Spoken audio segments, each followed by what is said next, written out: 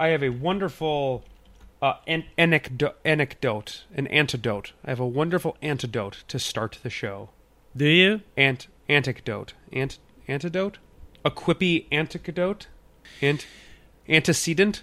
Welcome to Game Life Balance US, a lifestyle podcast hosted by adults with jobs and families who are trying to figure out how to make time to have fun in the grown-up world. We like to nerd out, but we're more than just fun and games. Check out our website to connect with us on YouTube, iTunes, Google Play Music, and elsewhere at GameLifeBalance.us. And if you like us, then please tell your friends to check us out. I'm Chris from Nerd Alert News, a proud member of the Gonna Geek Network, just like the show you're listening to right now. The opinions expressed are those of the individual host. Check out all the other great podcasts at GonnaGeekNetwork.com. And get ready, because geekiness begins in 3, 2, 1. Here we go.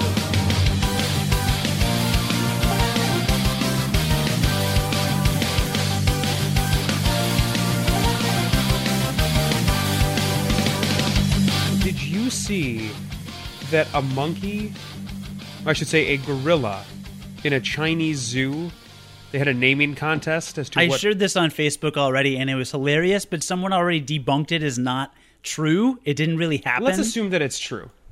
Because the story's way better. The story's way better when it's true. And frankly, with the way that the news works today, you can kind of pick and choose the facts you choose to believe, right? That's true. So let's just choose to believe this: that a gorilla in a zoo in China, a naming contest was proposed to the public, saying, "What do you want to name this gorilla?" And I mean, to nobody's surprise, Harambe.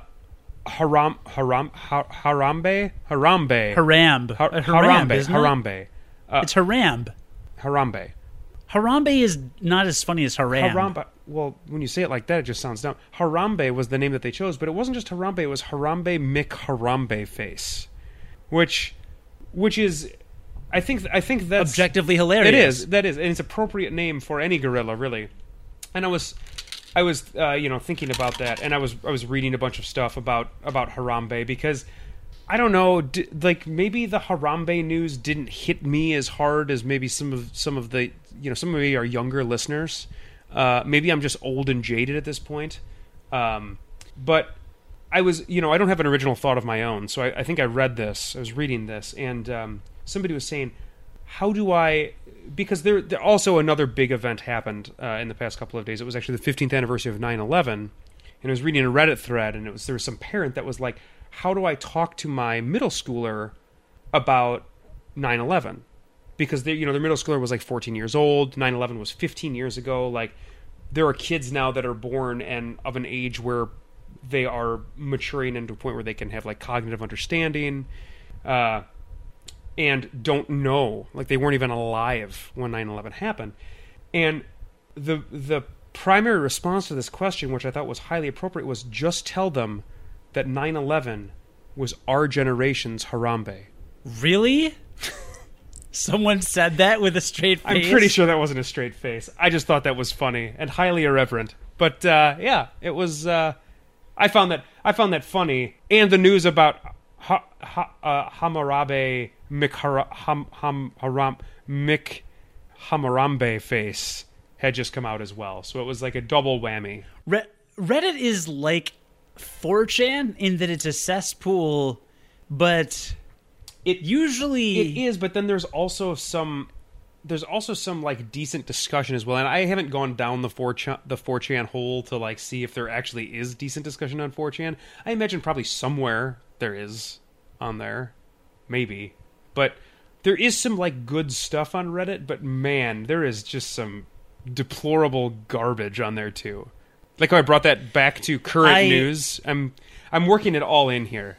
We're not doing it current news. Do you want to just do like the soup? Do you want this episode to be like the soup? I am not. I am not nearly as funny as Joel McHale. I am funnier than Joel McHale. You are definitely funnier than Joel McHale. You don't like Joel McHale? And I like Joel. I don't know who who that Joel is. McHale. I literally have never watched the host of the soup. I thought the host of the soup was Daniel Tosh.0. Oh, maybe it changed. It's been a long time since I've watched the soup. I haven't had cable in a long time. Maybe Daniel Tosh.0 is the host of the soup, and I don't find him particularly funny. When his parents named him Tosh.0, how did they specify whether it was an O or a 0? What should really confuse you is that I don't even think the internet was invented when he was born. So they were. But points had been invented. Points had been invented, but they were incredibly ahead of their time by naming him Tosh.0. Really. My name's Cody Goff, and this is Jonathan Martin, and this is, I don't know what kind of podcast this is. You're going to hear a tapping sound. It's going to be really annoying for the audio listener only. It's a mixing ball in my water bottle from when I mixed my protein powder into a shake because I just got back from the gym. But when I drink it, it rolls and it makes an annoying sound. But on the plus side, this is my last sip. So I'm going to take one more sip. So wait, you mix your water in your water bottle for the gym, and you mix a shake in there, and that's like what you drink at the gym? No, when I get home, I put a scoop of protein powder in it, and then I shake it up, and this ball mixes it really, really well. And then I drink it. That sounds like then I have protein. Sounds like the least refreshing drink ever after a time at the gym. What do you drink after the gym? Water. I just drink water. Cold water. Yeah, but if you lift, you might want protein. Bro, do you even lift though? Bro. Yes. Bro, do you even lift? Yes. Bro. I did squats and deadlifts today. Bro. Good for you, bro. What are you max? Let's not do this. Okay. So, no, good for you. I just, immediately following a heavy workout where I'm, sweaty and gross, I want something to cool me down is all. But you usually run, right? Do you remember... No, I do lifting as well. Do you remember that skit? It was like a commercial in old 90s Saturday Night Live, the cookie dough commercial? Nope. Okay, so it's basically just a commercial of people eating cookie dough, and it's shot like a Go-Gurt commercial, which I don't know if you remember Go-Gurt, but it was like the edgy, hip yogurt in a tube. Well, this is like... I remember Go-Gurt. This is like cookie dough in a tube, and it's like that extreme 90s in-your-face style advertising, and so it's just people shooting cookie dough into their mouths, and it's obviously thick, kind of gross looking cookie dough. That's just kind of in my head what I picture you drinking your thick protein shake after a nice heavy sweat inducing lift / run / whatever you're doing. Do you often picture me sweating and then ingesting a thick viscous of cookie dough gel? Of cookie dough specifically? Is that like porn for you, thinking of me sweaty and then drinking a cookie dough? No, it's just straight cookie dough, out of the tube. Like when you have cookie dough that you cut up and make cookies, like the Pillsbury cookie dough that you get in the tube. It's just what it is. And yes, I think about you doing that all the time. Gelatinous cookie. How often do you think about what's the main this past hour? How many times have I thought about it this past hour? No, just of these fantasies, is the common thread generally me sweaty, or is it cookie dough? No, it's cookie dough. It's nothing to do with you. It could be anybody. Am I ever sweating cookie dough? No, the cookie dough's in your hand. You're eating... Because that seems logistically difficult. You're eating the cookie dough because it's very refreshing to you. Okay. Okay. So anyway, 9/11 happened. Is that the moral of this segment about cookie dough and... whatever you just said? Yeah, because it happened immediately following that era of Saturday Night Live, which is why I brought it up. Listen, in the live YouTube chat, Steve says, as long as I sweat chocolate, we're all good. And I really can't argue with that. And in fact, I do sweat chocolate at the gym. You may not know this about me, John. That's why I find a nice, refreshing chocolate protein shake to be refreshing after the gym, because I have expended all of my chocolate. That's some Willy Wonka stuff right there. It sure is. It's Willy Wonky.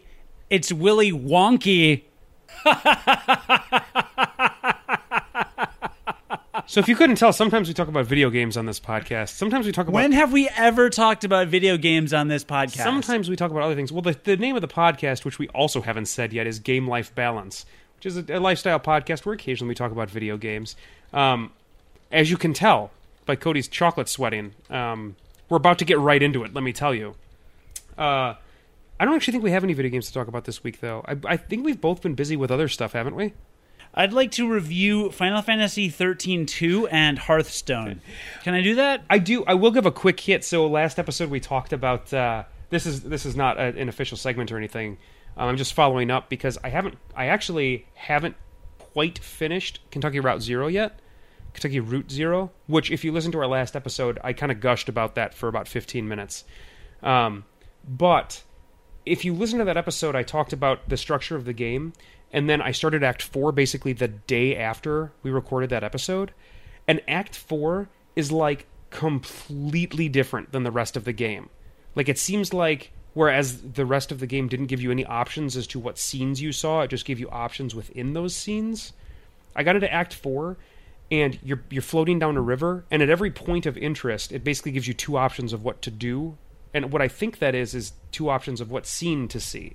So it's like a completely different thing. It's like a totally different act from the rest of the game. It's still really good, but it's like a totally different thing, and it was completely unexpected. Well, and the best part is if you continually select the path on the right, you can actually just set auto battle and power level for hours and hours and hours, so that then when you get to Ultros a little bit later, you just boom. But you have to have and Bob's your you have uncle. to have an ASCII key. Why? A SIKI pad, because it's got the turbo. It's got the auto. So you can keep... Are we both drinking out of Cubs glasses? Probably, only... Because I saw you drink out of a Cubs glass, and I'm also... Not that I'm a fan. I don't actually like sports at all. I'm actually kind of upset that football has started, because usually I'm on Twitter literally all day, right? Mostly for my job. Kind of mostly for me, actually. But I'm on Twitter irregardless all day. Mm-hmm. And I always look at what's trending. And then anytime something I don't know about is trending, you click on it like myself, a name. You click on it. You're like, who right, is like, this and, guy? And I think to myself, oh, this could be an interesting thing. Maybe I'll learn something. Maybe it's some corrupt politician, or some dictator got ousted, or it's some Russian that was killed by Putin, or something like that. And you know what it was today? There were 10 trending topics, and the bottom 7 were athletes that I've never heard of and don't care about, and I don't care. Now that football has started, politics is over. I don't know if you know the way that the United States works, but that's generally what happened now. So people cared about everything immensely, and then football started, and then the only thing now that we all care about is football. It's generally how it works here. So that's where we're at. We're only caring about football now. In fact, I'd be surprised if anybody votes in November. It's on a Tuesday, though. There's no football games on Tuesday yet, but the NFL will probably start putting games on Tuesday. In the chat, Steven says, "Thought I saw something on Twitter about Apple." That is true. iOS 10 was trending. Have you upgraded to iOS 10 yet? I haven't.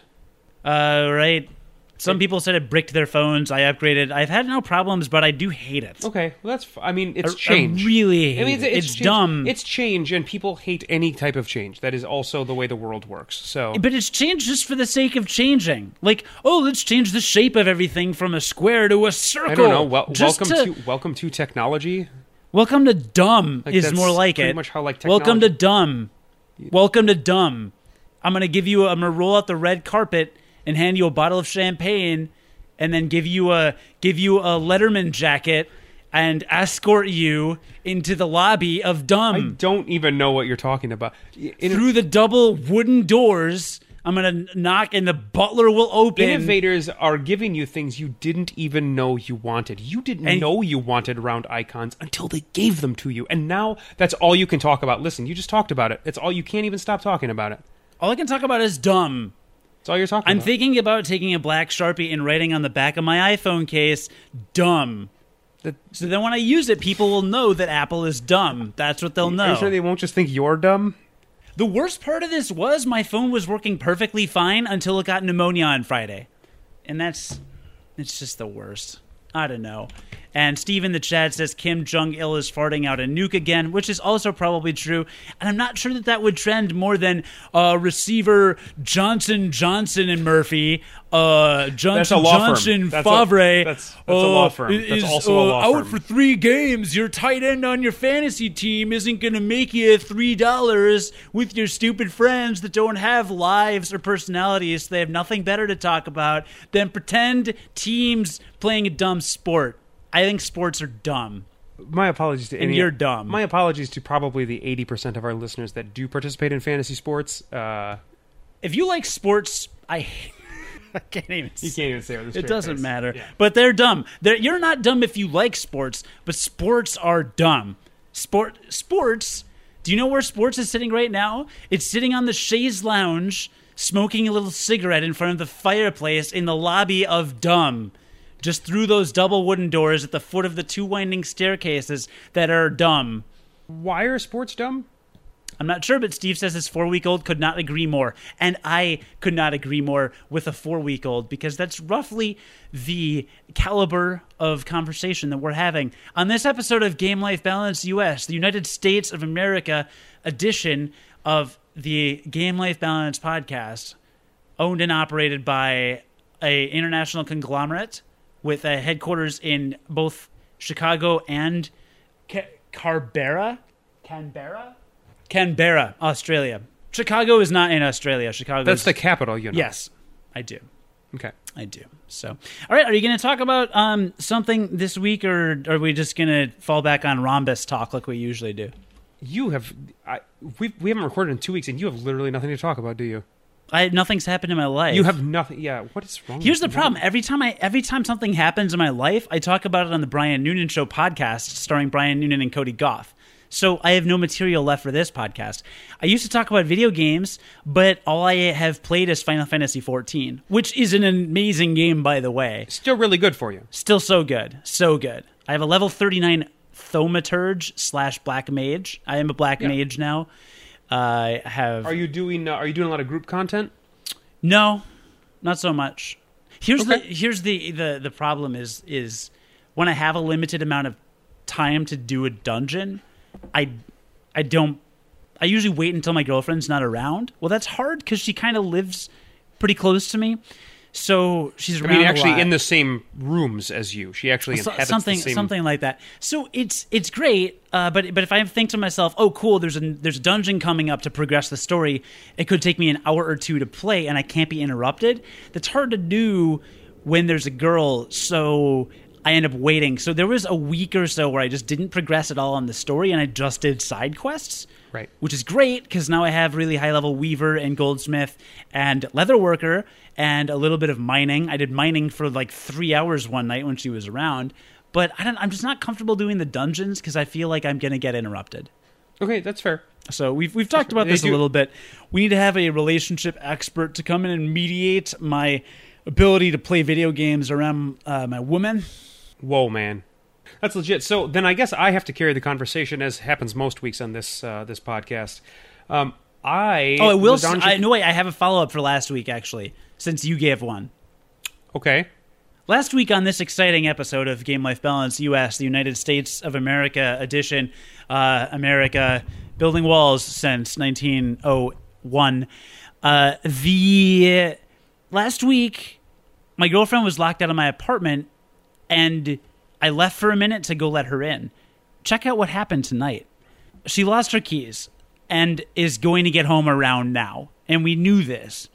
So at first I said, well, you can just buzz and I'll let you in anyway. And then I realized I live in the same building as many people. Do you know your neighbors, John? You know, we just moved and we have had a harder time meeting neighbors here than we did at the previous house. Why do you think that is? I don't think people have the same relationship with their neighbors that they used to, like when we were kids. Yeah. I think the internet has kind of destroyed the necessity to be close to your neighbors, because you have other people in your life that you are interacting with on a pretty constant basis most of the time. And yet that's dumb, because there are things that your neighbors can do that you cannot do for me. You cannot let me into my apartment if I lock myself out. But that's not true, because there's a lot of things done with smartphones now, right? So I bet you that there's plenty of places where you buzz people in using an app on your phone, and if you gave me access to that, I probably could do that. Why wouldn't I just have my phone? You could probably have that too. I'm not going to leave somewhere without a phone. I'm not going to exist without a phone. Right. That's so like saying, there's probably you might forget to breathe. So there's probably an app out there. In fact, my old apartment complex, I would let people in by getting a phone call on my phone, and I would hit like *9 or something, and it would unlock the door. So I wouldn't even need my neighbors to do that for me. All right. Well, my building is as smaller. little true human interaction as possible is what I'm trying to say. My building is smaller, and we have neighbors. So just before we started recording, I heard the front door downstairs closed, and so I opened my front door. Somebody came up the stairs, and I said, "Hey, how's it going?" or something. And she just kind of said, "Hey," and I believe increased her pace to walk past me. And I said, "Hey, sure, actually..." because you terrified her. Of course, I'm terrifying in general. So I the said, hungry "Hey," eyes that you gave her. It's the eyes, and I grabbed her butt when she walked by. It's probably not an appropriate greeting. I thought she'd be into it. Okay. But, so I grabbed her butt, and then she kept walking, and then I realized that I could talk to this person like a human being. And I said, "Hey..." It's easier said than done. I said, "Hey, I'm actually about to record a podcast in my apartment, but my girlfriend's on her way home, and she doesn't have her keys. Would you mind buzzing her in like a half hour or so?" And she said, "Yeah, sure." And then she introduced herself. Her name is, I think she's actually Russian John's little sister. She has the same name, so that was weird. And it turns out she lives right above me, so I hear her walking around all the time like a jerk. It's like your friends. So that I can hear it. It's like your besties. Oh, you think she does that on purpose? I think so. And I bet she does now. She said, "Yeah, sure, that's great." And so I texted my girlfriend, because of course she has her phone like any human. And I said, "Hey, buzz the apartment above when you get home, and she'll let you in." And it happened. And that was a riveting story, and it really ended. It ended on a cliffhanger. I didn't think it was going to go where it did. There was a great twist that I also didn't see coming. It's like a 7.2 on IMDb at least. The twist is she can hear me right now. That is a twist. Talking about her. That's like a Shyamalan twist. And when my girlfriend does come in, she's going to be wearing a tuxedo. She's going to jump in front of me on the camera and do jazz hands. So it seems unnecessary. Also, I am impressed that she owns a tuxedo. Well, it's my tuxedo, so it'll be a little big on her. Sure. But I'm impressed you own a tuxedo. Well, I have to own a tuxedo for when I'm doing international spying. Come on. So you haven't done anything of import. That's fine. I was in Chicago. I didn't let you know that. I generally don't when I go visit Dave. Sorry, what were you saying? I was drinking water because my life is so interesting. It's pretty much the same way I've kind of always handled going down to Chicago when I'm going down to visit Dave, and that I don't really tell you about it. Mostly because I'll tell you why. The main reason is that generally there's no way for me to get to see you, because he lives in a suburb that is not attached to any type of public transportation. I do not have a car when I come down because I fly down, and in order to see you, I would have to inconvenience somebody there to get downtown, and that seems dumb to me. I have a car, especially you own a car now? Pretty much. I'll keep that in mind for next time. You've never had a car in my entire life. You're that you've lived in literally the worst. I've had a car for over a year. You're literally the worst. You've lived in Chicago. You've basically never owned a car, to my knowledge. But regardless, I always feel like I'm going to inconvenience somebody by doing that, and so I don't. So plus, I had just seen you like the previous month. And I hadn't. Oh yeah, you saw me a month ago. That's I hadn't seen Dave in a much longer time than that. So I thought that would be like just piecing out of there. Also having somebody drive me to get to where you were, assuming that you wouldn't come to where I was. I have a car. I literally, the last time you came, like 2 years ago, I drove out there to see you with the girl I was dating at the time. We took you out for lunch or breakfast. Don't think I have a picture, literally, of us Probably from when I me. drove out to see you and Probably wasn't me. Got a meal. So I was in Chicago, and I visited my friend Dave, and I've talked about Dave at least 3-4 other times on this podcast, and basically, Dave is a better friend than you. Apparently, he is, because you don't call me.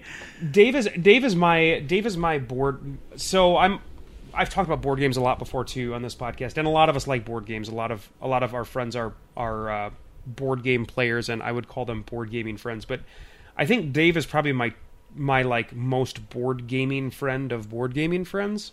He owns about, I'd estimate about 100 board games maybe. So it's quite a few of them. And I've been playing board games with him ever since I met him when I was going to pharmacy school in Chicago, and we met at basically a board game night. And he was completely unaffiliated with pharmacy school, so he's like completely outside of that world of mine, and then outside of my world of you guys as well, because you guys have met him just in the context of like playing a board game with him once or twice when we've met up when I've been in Chicago, right? So I've known you since second grade, and you never told me you went to pharmacy school in Chicago. So I was in Chicago. I was there for 4 days over Labor Day weekend. And we basically just went on a board game bender. For 4 days without inviting me, who owns a car. That's correct. That is the length of time I was there. I just said that. That was an impressive reiteration. Okay. And if you were to name this segment in which you ignored me, what would you call it? Life stuff. Good job. So I played a lot of board games over this past weekend. And as I have done before in in segments where I played a lot of board games, I figure I could talk about a couple of them that were quite good. So we always play there's always like I would say a group of about 10 board games that we always try to like pull from, because they're generally, we feel they're kind of like our favorite board games. And I've talked about most of them before, so I won't harp on them a lot. I won't really talk about the ones we've played a bunch before, but the ones that we actually played a board game for 2 times over the course of the weekend, which generally that does not happen with us. We do not repeat board games when I'm there, because there's just so many different board games to play, and we see each other so infrequently that we try to get as big of a variety as possible. But we actually played the same game twice, which is really uncommon, and it was a game called The Study in Emerald. And the reason why I want to talk about it is because this game got reprinted recently, which, if you know anything about reprints and physical media, like specifically in the board game space, the way that it works a lot of times is board games are made, and with even the most popular board games, they're printed for possibly a number of years. And we're talking designer board games here, not like Monopoly, because you can always go to the store and get Monopoly, right? But they're printed for a couple of years, and then, you know, they cost a lot of money to make, and the pieces are incredibly individual and unique that you can't really use a lot of pieces for some of the board games we play in other board games. And it doesn't make financial sense for the company to continue to print the same game for like 20 years, especially if everybody owns the game eventually and then it just stops selling. So a lot of times what happens is games get printed, they get sold for a couple of years, and then they stop getting printed. And then if you want to find a copy of the game, a lot of times it's very hard to do. You've got to go online, you've got to go to authorized resellers, or just individual resellers. Generally, it gets to the point where you can't find them sealed anymore until the publisher of the board game decides, we're going to do another round of printing. And then a couple years down the road, they just maybe print another run of games, sell it for another year or two. That's just generally how like the cycle of board games goes. Sometimes when they do reprints, they change stuff about the game. Maybe they change rules about the game. They tweak some stuff about the game that they realized after the game had been around for a while that they didn't like, that the designers didn't like, for instance. And so with Studying Emerald, I had only ever played the first run of the game, which was, I don't know how old it was, maybe 10, 15 years, something like that. And when we were at Gen Con this year, our buddy Max bought a Study in Emerald, and he bought the new edition of the game. And so I had played the old edition before once, and then we played Max's version, and I didn't remember the game that well, but it felt super different from the first version of the game that I played. Like, there were a ton of rules that felt completely different. And so I went back, and the only version that Dave has is the first edition, and we played that edition twice. And it was the most different 2 versions of the same game that I've ever played. They are so vastly different. So the premise of this game is that there's 2 groups. There are loyalists, and then there are restorationists. And the world has been taken over by denizens of H.P. Lovecraft's universe. Cthulhu, Azathoth, basically all of those elder gods. And they've all inhabited these different cities. And the Restorationists are trying to go from city to city and destroy the Elder Gods, and they get points when they do that. The Loyalists are going and trying to protect the Elder Gods, and they get points for doing that. And now those are secret identities. You don't actually know who people are at the start of the game. It is an asymmetric teaming, so it plays 2 to 5 people, but you can either have, if you were to play 4 people, for instance, you could either have 2 of each of the groups, 1 of one group and 3 of the other group, or 1 of the other group and 3 of the other group. So it can be very lopsided. But the gag of the game is that there's only one individual winner, so you're working kind of as a team, but you still, even if you're second place on your team, you still don't win the game. Only the leading scorer wins the game. And in the first edition of the game, the team who has the player with the least number of points automatically loses the game. The entire team. You are the weakest link. Goodbye. So, if you are playing a 3 versus 1 game, you only have to beat one person, which is kind of a neat mechanic. And in fact, it was such a neat mechanic that it was the thing that stood out most to me about the game when we first played it. It's the thing that I loved because you can kind of figure out based on people's actions what they are, because it's not meant to stay hidden. This is not like Battlestar Galactica, where you're meant to try to hide as a Cylon. This is like, eventually players will know what you're doing because you have to do this thing to score points. So the thing that I loved was that you had to kind of look around, and there was kind of a pile on to the person that was lowest score to keep them down, because even the person that's highest scoring, if they know that person with the lowest score is on their team, they're not going to finish the game because they're going to automatically lose. And you're not going to do that, right? So it kind of had it made this really interesting push and pull. And when I played this game again a couple of times at Dave's, I remembered how much I liked this mechanic. Well, in the new edition of the game that Max bought, again, they changed a ton of rules, but that rule they eliminated, which I thought was one of the most defining rules of the game when I played it. They just eliminated it, and they made it so that you lose 5 points if you're on the team with the lowest score, the lowest scorer. So it took some of the stakes out of the game to me, and I realized that I just didn't like it as much, the new version of the game. But like I said, I mean, that was probably the biggest change of rule, but there were all of these other rules changes too, about the way that even characters moved around the map, about how you got new agents to help you investigate the different cities of the map. All of that stuff was different in the new version of the game. So it was just really interesting to see a game that had changed so much between the 2 iterations of it. So this entire episode is just one giant passive-aggressive shot at Max's version of the game, telling him that he owns an inferior copy that's dumb. Really, at Max, it's a passive-aggressive shot. And it's not even really that passive-aggressive. I am loudly declaring that it is an insult towards Max and everything that he stands for. I like Max. And I think that... But do you like that version of the game that Max owns? Well, I don't know, but I like Max, and I don't think that you should be saying things like that about him. His game sucks. I'm not sure that he likes me most at all, but I think that he deserves better.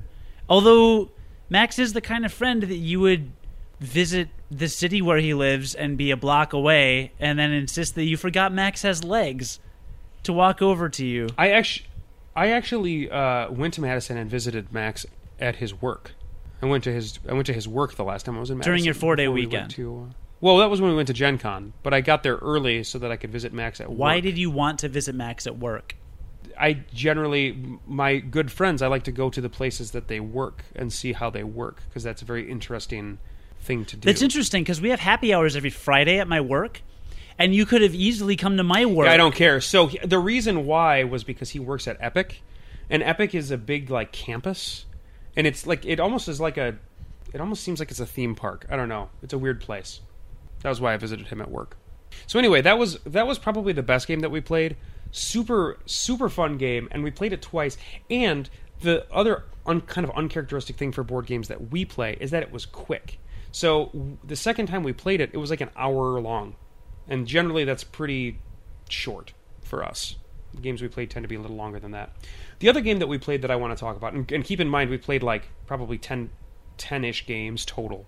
But the other game that I want to talk about is a game called Codenames. And the reason why I want to talk about it is because it is a great gateway game. It's a great light board game to get people introduced to the concept of designer board games. And I think you mentioned you own it. Is that correct? I think I might. I don't know if I've played it, but I'm pretty sure I was gifted it. Okay. So it is made by designer. The designer's name is Vlada Chvátil. That may not mean anything to you. He is a very famous Czech board game designer. He's designed other games like Dungeon Lords, which you played at Gen Con. I don't know if you remember that, but you played that. Galaxy Trucker is another game that he made. Dungeon Pets.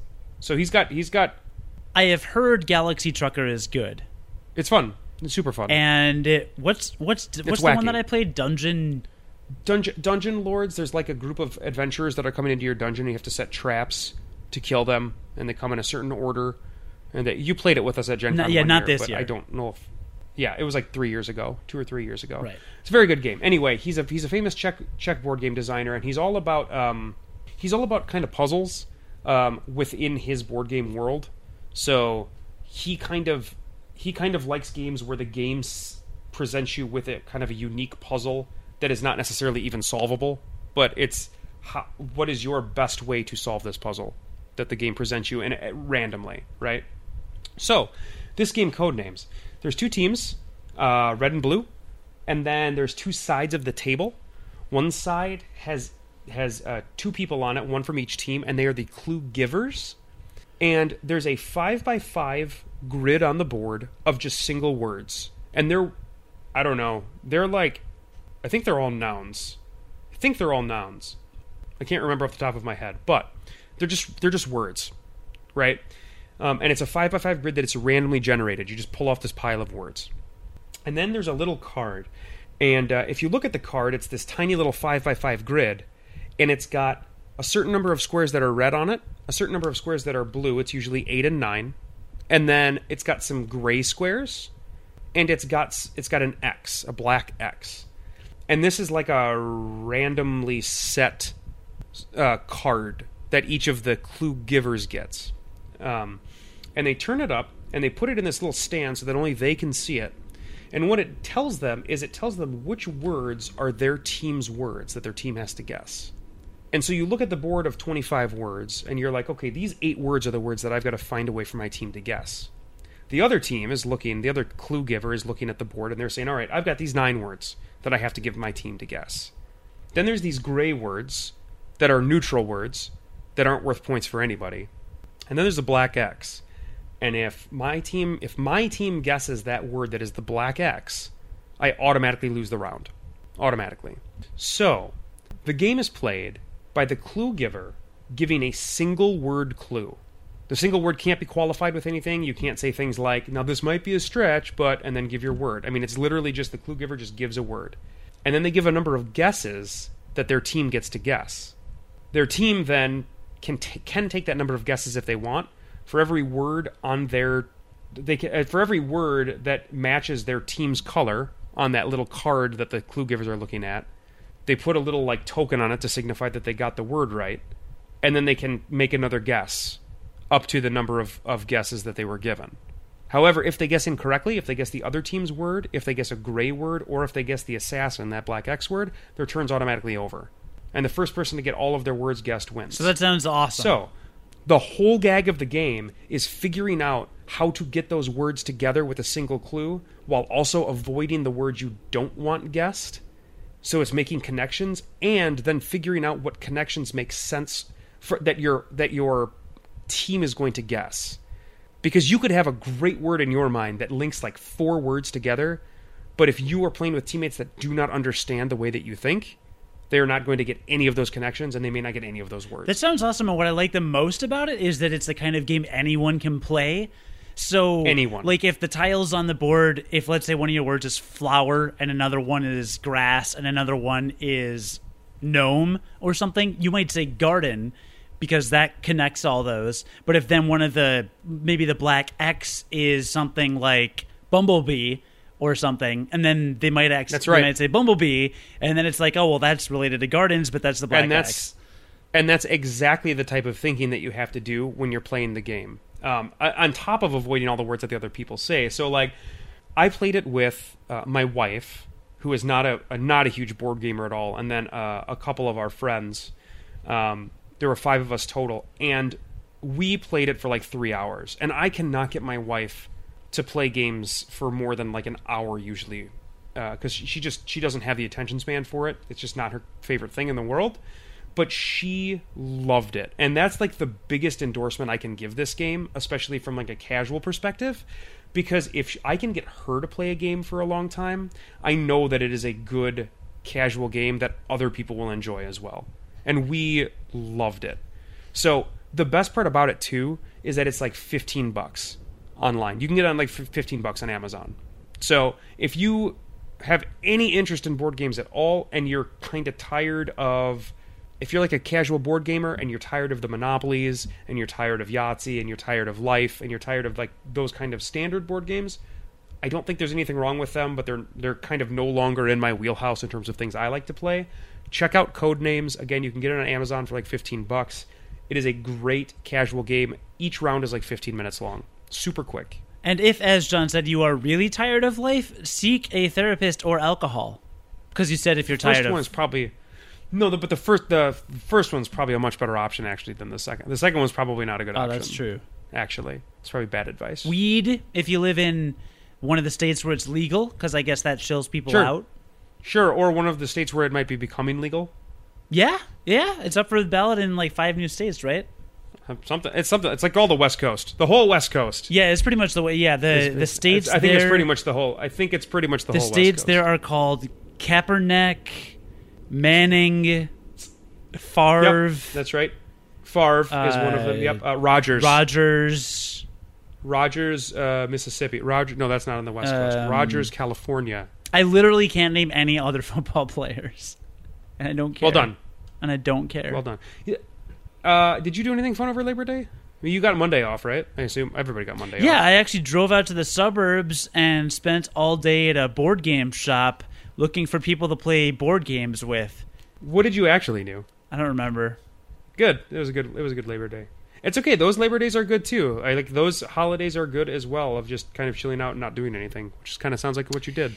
Yeah, pretty much. I mean, I picked through people's trash and got a bunch of free food and a gold $20 coin from 1882 that's worth over $1,000. But other than that, nothing really happened.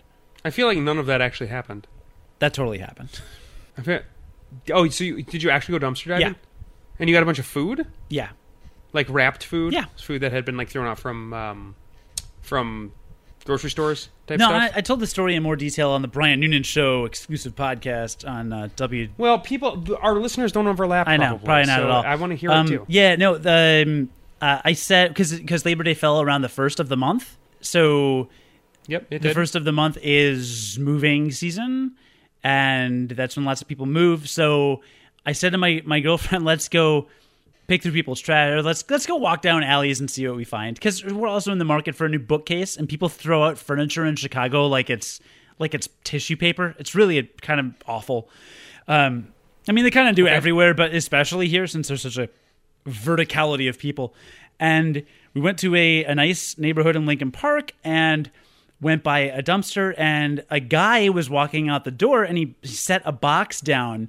So next to this dumpster was a couch and a bunch of pillows and like a lamp, like a floor lamp, and a couple big framed pictures and a few boxes. One was just full of books. And clearly the guy had I'm not sure, he either just kicked out a girlfriend or wife or something, because he was throwing away a bunch of stuff. He was throwing out a bunch of fresh food. He brings down a box, and we open it up, and there's all these boxes of pasta, like a thing of ragu. None of it expired. It expired 2017, 2018, and a bunch of spices from like Trader Joe's that were still sealed. So I don't know what the deal was. He looked really well-to-do, like a trader or something. I don't know why, but Casey kept saying it looks like a traitor, like TRAITOR, so or a trader, like TRA. And And I was digging through some stuff, and we had a lot of fun kind of constructing different scenarios of what this guy's life was, because there was a box with 8 or 9 wrapped mugs wrapped in newspaper, and I started to unwrap and look at them, and they were the most basic mugs I've ever seen. One, like literally just like white ceramic. No. I mean like basic. Like one said keep calm and carry on. One had the Chicago skyline and said Chicago. One had the New York, like the I Heart New York. It was just the most basic. That's hilariously. That's unfortunate. One of them was a Starbucks mug from Australia, because Australia Wait, did you were they Oh my God! It was. Were they it was living Rob in AC Chicago? From Game Life Balance Australia. That was Rob that carried the box. Did Rob down. finally kick AC out of the house? I could have been. So okay, so you got a bunch of food that had not been opened, that was not expired. Both of those are good qualifiers to have on the food that you found. And then there was Casey was ready to go, and she was kind of over it, and we got $20 at groceries that were new. We'd seen the owner. They weren't covered in meth or cocaine or anything. Although that probably would have made it worth more. And I said, just hold on one more minute. Let me dig through a couple more things. And there was a box with some office supplies and some pens and some silverware. Actually, another guy came up and started picking through it while we were there. And he goes, hey, there's a bunch of silverware in this one. And he grabbed basically a set of forks and knives. And it's fine. It's whatever. And I found this little leather, like a pencil case, but a little bigger, and I probably pencils inside. Open it up and look inside, and there's a bunch of coins and a couple bills. And I was like, this is weird. So I zip it up and we go home, because I'm like, I don't know what's in here, but it could be interesting. Go home, open it up. There was $20 in $2 bills, which is already a win. We got $20. So literally this story literally could end with I found $20. I found $20. And then there were... Actually, I can... Hold on. Let me grab a handful behind me. I have to pop off my headphones for this. I'm going to guess that Cody's about to show us gold doubloons. Let's see if I'm right. I think he found some buried treasure. All right, here we go. I got them. They were I had to roll the chair behind me. There was some in here. Did you find pirate treasure? Kinda, yeah. So there were they're doubloons is what I think they're called. So, no, there's a bunch of Liberty $half. I'm serious. There's like a stack of no, you're gonna of these Liberty $half that my camera's not focusing on. I've seen those before. Yeah, from like the late 90s or the late 90s, late 1900s. Sure. So I mean, here there's a bunch, and then a bunch of other random coins. There was a buffalo nickel, which isn't that rare, and it was in terrible condition, but it's somewhat like kind of commemorative or whatever. And what else was there? I guess some of these are. I guess Casey mixed these in with her foreign coins. But anyway, so there were a bunch of $half, and then a bunch of either silver dollars or silver $half from like the 1800s. And supposedly their value could be like up to $20 a piece, although who knows? You never know. But then there was this little box. And in the little box was a gold $20 coin from 1882. And there was a note inside that said estimated value, I think it was like $1,300 or $1,400. Collector's value like $1,100 or $1,200. There was a slight disparity, but there were two different prices in the $1,000+ range. So it had been valued. It had been what do they call that? It had been appraised. Appraised. Yeah. I don't know if it had officially. It was just somebody wrote the scrap, and then there was another paper that described the values of some of the other coins, and it seemed like somebody just kind of did some research online or whatever. But I did do additional research. I mean, if it's legitimately a gold coin, then first of all, it is made of gold, and second of all, the collector's value is at a minimum $1,200 or $1,300.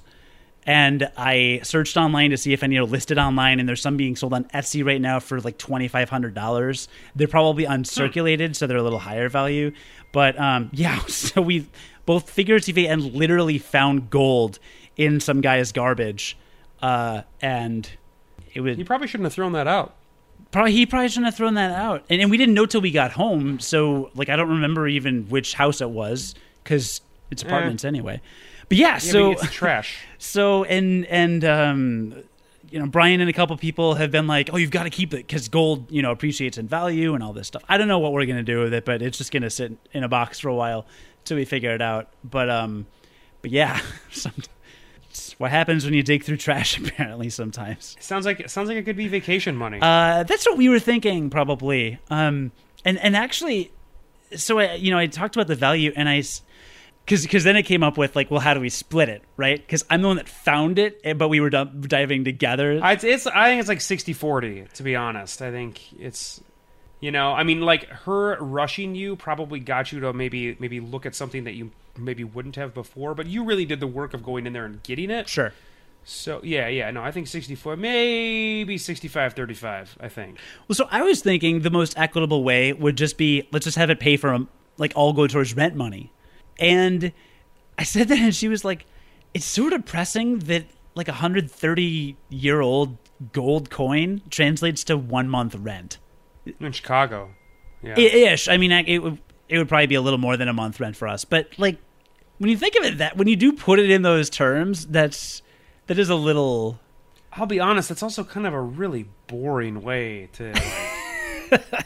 I mean, you come into like a financial windfall that's not such a windfall that it like actually alters your life. Like, it's not like if it's worth $1,300, it's not like that's going to buy you a house or it's going to buy you a car or whatever, But like, that is enough to like get a couple plane tickets. Right, that's true.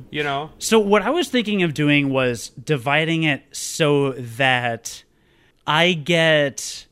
Let's say it ends up being something like 64% or something, because then when you take the total amounts, then she's getting exactly 77 cents to every dollar that I get.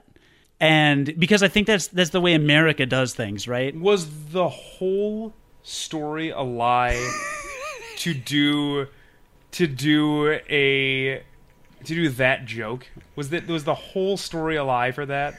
Because one, your dedication to it is remarkable, and it's great. It's good dedication. Two, that's awful. It's just awful. Well, the crazy thing was, so as we were walking away, we saw a third picker, in addition to us and the other guy, well, fourth, I guess, a third picker or a fourth picker walk up. Do you know who it was? I don't. The Aristocrats. I'm just kidding. It was actually Dino Danelli, the former drummer for the Misfits. Who is you don't remember this story. You don't remember that. Wait a minute. For the guy from the story the first time? Yeah. I don't believe it wasn't you at actually all. him. I just made that up. I didn't know if you'd get the reference. It doesn't matter. Steve in the chat asks, Steve Jobs? Yes, it was Steve Jobs. It was actually Steve Jobs. Zombie Steve Jobs. That's frightening. I didn't say zombie. He's still alive. He just got pneumonia on Friday. So everybody thought he was dead. So we are... I swear to God. We are members of a podcast collective known as the Gonna Geek Network. We are a collection of geeky podcasts, range from general geeky stuff to very specific geeky things. I always use Game of Thrones as an example. So the Game of Thrones podcast that specifically focuses on the TV show Game of Thrones. But we also have a lot of general podcasts. We are kind of the video game arm of the Gonna Geek Network. But you can find a lot of really great stuff on the network. All you got to do is go to gonnageek.com to get to the hub of where all of those podcasts are. Just to give you some examples of what's on there, on Nerd Alert News, the latest episode is Nerd Alert News, episode 52, Courage. Jeff Johns has plans on how to course correct the DC movie universe, and our friends from the Audibly Exquisite podcast break some news on the Power Rangers reboot film. To wrap the show, Chris breaks down the announcements from the latest Apple keynote. And then on Legends of S.H.I.E.L.D., Legends of S.H.I.E.L.D. number 142, Daredevil.380 is the name of the episode. Director Stargate Pioneer returns from his epic disaster week in Florida to sit down and discuss... If he was in Florida, it had to be a disaster week. He was there when stuff went down. Yeah, I mean, it's Florida. So, to sit down and discuss the epic disaster Daredevil Season 2 episode .380 with agents Haley and Lauren. With Stargate Pioneer away for the week, Legends of S.H.I.E.L.D. agent... Incorrectly, the trio talk real-life earthquakes, the next surprise Daredevil Season 2 cameo, and how much Lauren is looking forward to the Netflix series Luke Cage. Check out all the amazing Marvel goodness in this latest installment of Legends of S.H.I.E.L.D. Yeah, it just needs to be... I might do some copy editing on this one. There might need to be some copy edit. Yeah, there might need to be some copy edit on that. They spell it Daredevil, D-E-A-R-E. Yeah, well, I knew what they were going for. I knew what they were going for there, so I just kind of corrected that myself. And then, as always... They're usually really good with their copy. Hell, don't close yet. I'm not done. Oh, God, you still have more? 2 days after we found this thing... 2 days after the Aristocrats. 2 days after the Aristocrats, we went... Okay, so hang on. Before you continue this story, I really need to know... This story is real, right? Yeah. Okay, good. Because it really does seem like something you would do to make up a story for a 15-minute story for a mediocre punchline. Don't you think it'd be oddly specific to say an 1882 $20 gold coin? I just thought you were dedicated to your craft. I'm very dedicated to my craft. I'm extremely dedicated to my craft. So dedicated. Right. I mean, you're you are classically trained. I'm in improv comedy. Mm-hmm. Yeah. Mm-hmm. You have formal training. Mm-hmm. Well, I just thought... It's not all sunshine and roses, because 2 days later we went quote-unquote exploring again, and I took us south to the most desolate area in Chicago where literally every neighborhood is a gated community and you can't even get to any alleys, and everything was very fake and concrete and rich people and terrible. It just was dumb. It was dumb and it was a waste of time, and we were both in terrible mood by the time we were finished, and we pretty much wasted most of our Labor Day afternoon on this dumb follow-up. So it did take 2 days being pretty much totally wasted. So when you average they can't all be gold coin trips, though. And I know that, but like Monday was particularly atrocious. Like, sure. Even if we hadn't found the coins, the first time we went out was pretty fun, just because we like our neighborhood and it was a beautiful day and all these things. But Monday sucked. So I don't want to sound too braggadocious about this whole thing, because it's not even money now. It's just like a potentially valuable thing. And again, it could be fake. I don't know if it's real gold. And also, supposedly, I have to be careful where we get it assessed, because someone on the internet, which who knows, claims that if you have gold appraised by an official something or another, they may be legally required to turn it into the U.S. government, because all gold issued by the U.S. Treasury before 1921 or something has to be seized. I don't know if that's true. So, like, I don't know anything about that. Yeah, I don't know anything about that. Any coin collectors out there, hit us up. And especially now that we are taking advertisements on this podcast. Mm-hmm. On YouTube, you won't notice it, but somewhere in our digitally remastered audio edition of this podcast, there will be an advertisement you'll hear, and you should check out from our good friend Doombrowski, which is, you'll see it written somewhere. But yeah, Doombrowski. It's good. That's great. That's awesome. Yeah, advertise with us, because despite my gold acquisition, we don't make money. No, we don't. Doombrowski.com. I make games. I'd love to help you make your game. From music and sound effects to arts and programming, I can do everything from the ground up to get a game ready to play. Specializing in 2D games for Windows, Mac, Android, iOS, and HTML5. Email me for a quote at owner@doombrowski.com. Okay, now you can do your thing. As always, listener, we want to say thank you for listening to the Game Life Balance US podcast. You know, it doesn't actually say as always in the copy that I wrote for you meticulously, specifically excluding the phrase as always. I say that because I always am the one to close us. I could close us. Not always, but you're bad at it. I could close us from memory. Okay, let's see. I'm going to cover your eyes. You can't even see it. I'm covering your eyes. I'm covering my eyes. Thank you for listening to the Game Life Balance United States of America edition of the Game Life Balance US podcast of the Game Life Balance Podcast Network. Please like, share, comment, subscribe, and retweet if you enjoyed this episode. And don't forget to subscribe on GooglePlayMusic.com and also iTunes Store and also Stitcher. You can find us on the Gonna Geek Network and on WGN Plus, the official podcast network of WGN Radio, at WGNplus.com. Learn more about Game Life Balance, including our sister show in Australia, /brother show, /cousin show, /incestuous step relative show at GameLifeBalance.us. And as always, I'm Cody Goff. I'm not Jonathan Martin. Thank God, because he is terrifying. How'd I do? That was surprisingly good.